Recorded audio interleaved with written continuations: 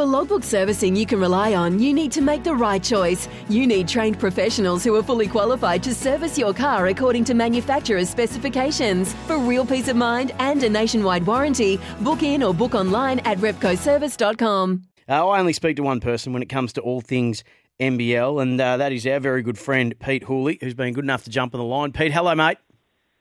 Hey, mate, how are you?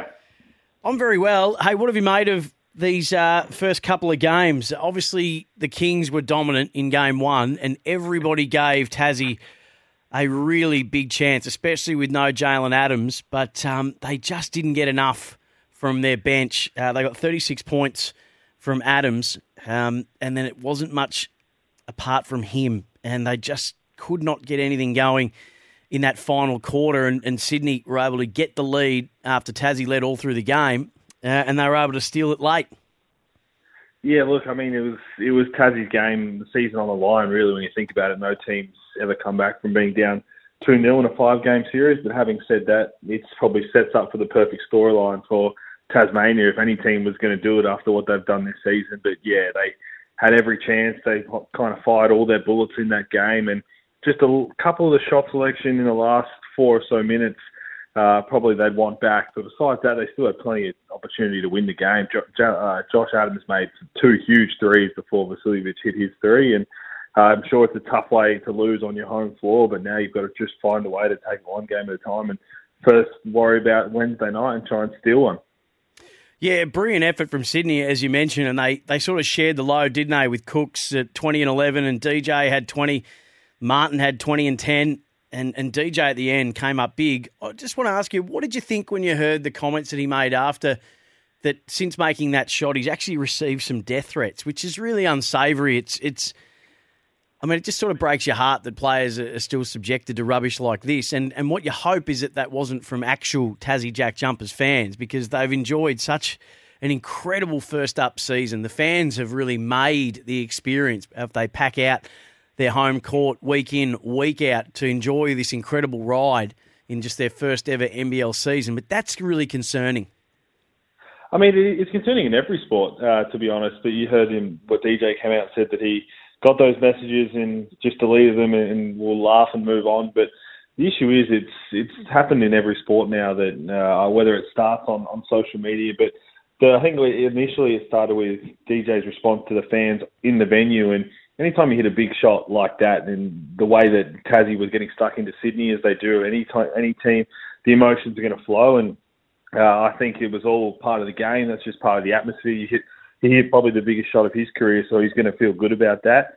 And then afterwards, yeah, it's really something that we'd love to see stamped out of all sport, but I'm not sure how we do it, because the social media, people hide behind troll accounts, fake accounts, and it's pretty disgusting just to hear some of them. I had plenty of them when I was playing. That still goes around, and especially when people bring family into it, that's the one thing that it just doesn't need to be done. And I think really the only thing we can do in terms of it being at the venue is hold each other accountable. If you're sitting next to someone and you hear something that's not right, you just got to let someone know, and then they'll start dishing out a couple of bands here and there, and that's the only way we can try and stamp it out for now. Yeah, I'd be really surprised if they were actual Tassie Jack Jumpers fans. And anyone engaging in that sort of behaviour, you don't have the right to consider yourself a fan, because fans are the lifeblood of the game. They don't try to take away from the game and rip the game down and rip the people involved in the game down. I want to ask you, Pete. Chase Buford had one of the all-time great tanties and put his foot through an LED sign. Now he's got a $375 fine. It was reduced from $500. I'm assuming that on top of that, Larry's sending him the invoice for the LED that he's put his size, 11, 12 through? Look, he's very lucky the referees weren't. It was down. They moved on past, so they didn't actually see what happened. Otherwise, he'd already had a technical foul, so I think he would have picked up a second one there and been out of the game. So I think he's very lucky they didn't see that, and I'm sure, that invoice will get sent on. He's also lucky that those LED screens are all split up into little mini panels, so he might have got away with what could have been a really more expensive bill. But he was heated in what turned out to be the right call. He was disputing it because he was right, but that's just not the way to go about it in that moment. I'm sure if he had his time back, he'd want to think that one over. But in the end, it's a good hit. I've run into those signs before, and it takes a pretty good hit to do any sort of damage to them.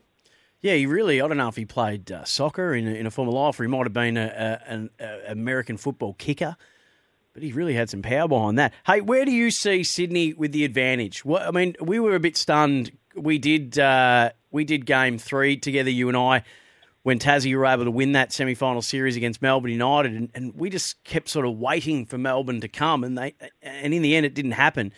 Where do you think that Sydney have got the advantage over Tassie?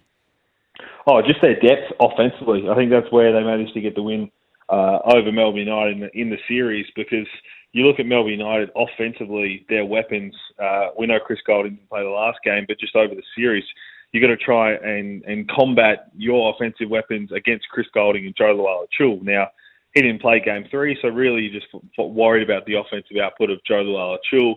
Then you get to the Sydney Kings team. You've got Jalen Adams. I know he's hurt right now, but then you've got Xavier Cooks with points on the board, Jarrell Martin, Vasiljevic, Ian Clark.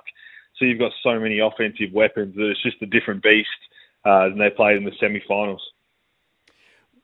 For Tassie, what have they got? I mean, what's the number one thing they need to correct first and foremost if they're any chance of taking this beyond Game 3, Pete?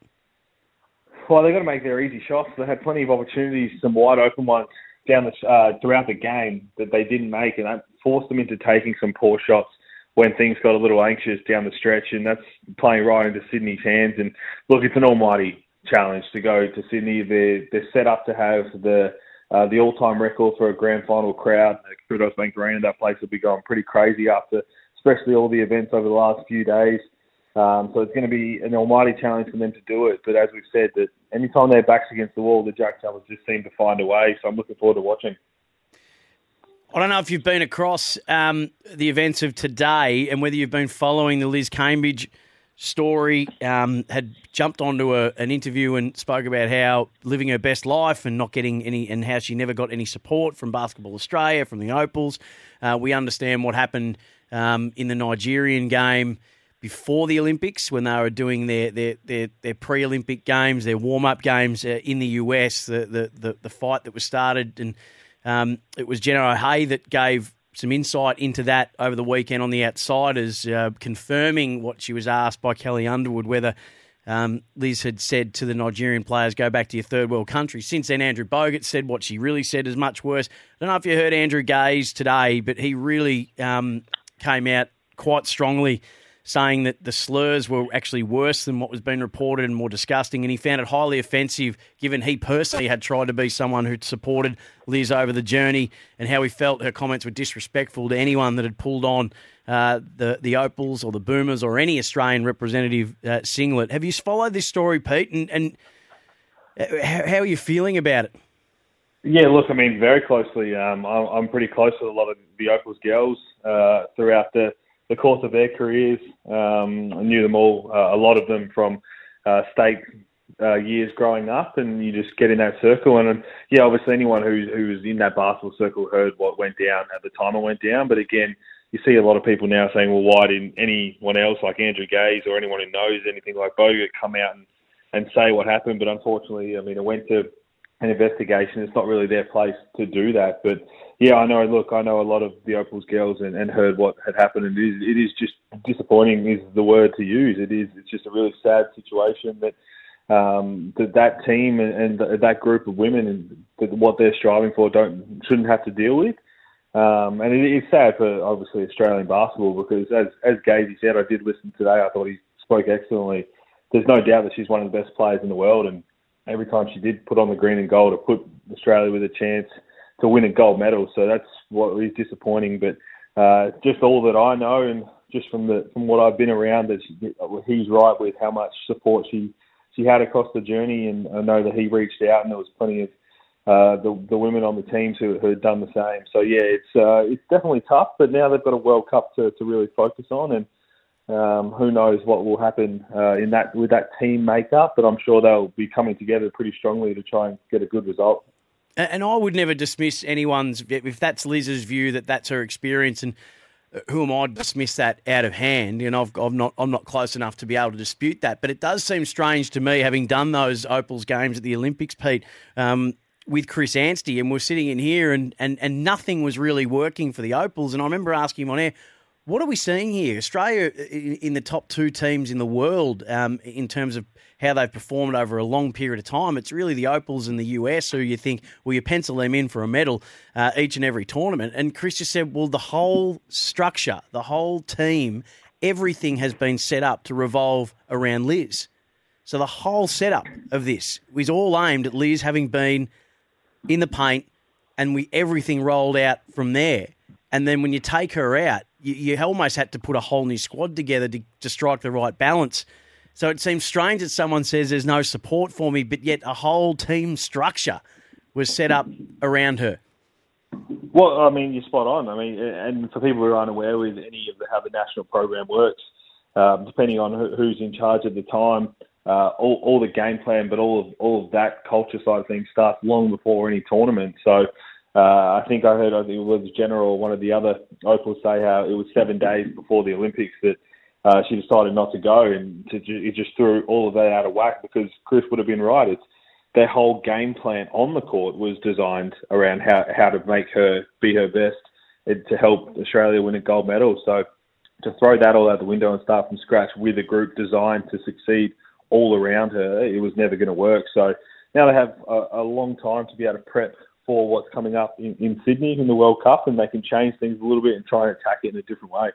And who knows, could be one of the greatest of all time, if not the greatest of all time, in Lauren Jackson, who might just make that incredible return, doing some very good things in the NBL 1. Any thoughts from the NBA results today, Pete?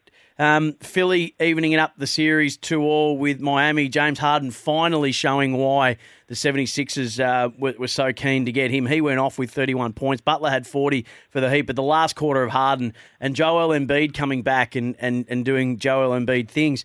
And Dallas and Phoenix are now 2-2, but that was pretty unsavoury as well. Those scenes of Chris Paul and finding out that his family there'd been a physical encounter where people had laid hands on his mother and his sister.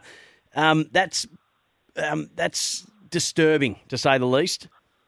Oh, no doubt. I saw that one before all the stuff that happened with DJ before I spoke to him, and it's the same thing. It's just got to get to a point in time where we know there's plenty of bad eggs in the world, but if you can't bring yourself to not crossing the line when you go to a sporting event, then you just can't go. That's just the bottom line. And let's be honest, that line is not that blurry. You can go, you can be passionate, it's pretty clear. Supportive. You can boo. And look, a lot of players like when you trash talk if you do it. And there's a clear line of what's okay and what's not okay when it comes to trash talking the opposition.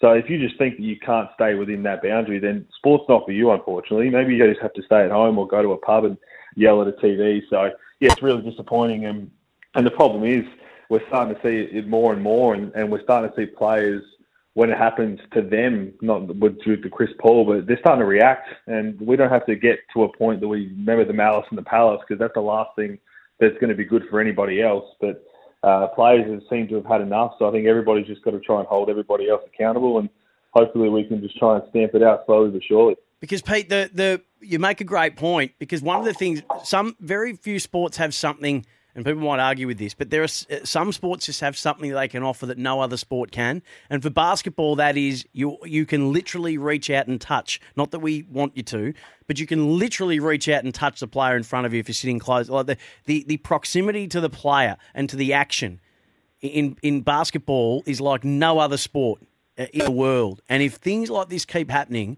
then you have to take measures. And something that would be an incredible shame would be to start to reduce that proximity to the action out of fear of something escalating. Well, no, you're exactly right, which is more to the point of in venue. I think anybody who hears anything, you just have to hold that person accountable, and you obviously notify someone or the club as quick as possible. Then people like that start getting banned, and it's not as though you get a mistake or a warning. You do something that's completely out of line, then you're going to be done from sporting event. It's just that simple. And because the other way is you're telling everybody that when you go to a game, you've got to envision that you're sitting next to a young child or your child, or how would you like to have that be said to one of your kids? And a lot of people, that won't really bother. So I think it's just up to everybody else. As soon as it's said, is hold that person accountable, get them a life ban, and if they get enough life bans, then they can't end up anywhere, and hopefully good things can happen. Mate, love your work. Always enjoy catching up with you. We'll see you in action as well. If Game 3 goes longer, Game 4, and hopefully for the series point of view, a Game 5. But Sydney they've got about 9 fingers around the trophy at the moment. But we're looking forward to Game 3 on Wednesday night. We'll speak to you soon, my friend. Thanks, mate. When making the double chicken deluxe at Macca's, we wanted to improve on the perfect combo of tender Aussie chicken with cheese, tomato and aioli. So, we doubled it. Chicken and Macca's, together and loving it. Ba-da-ba-ba-ba. Available after 10:30 a.m. for a limited time only.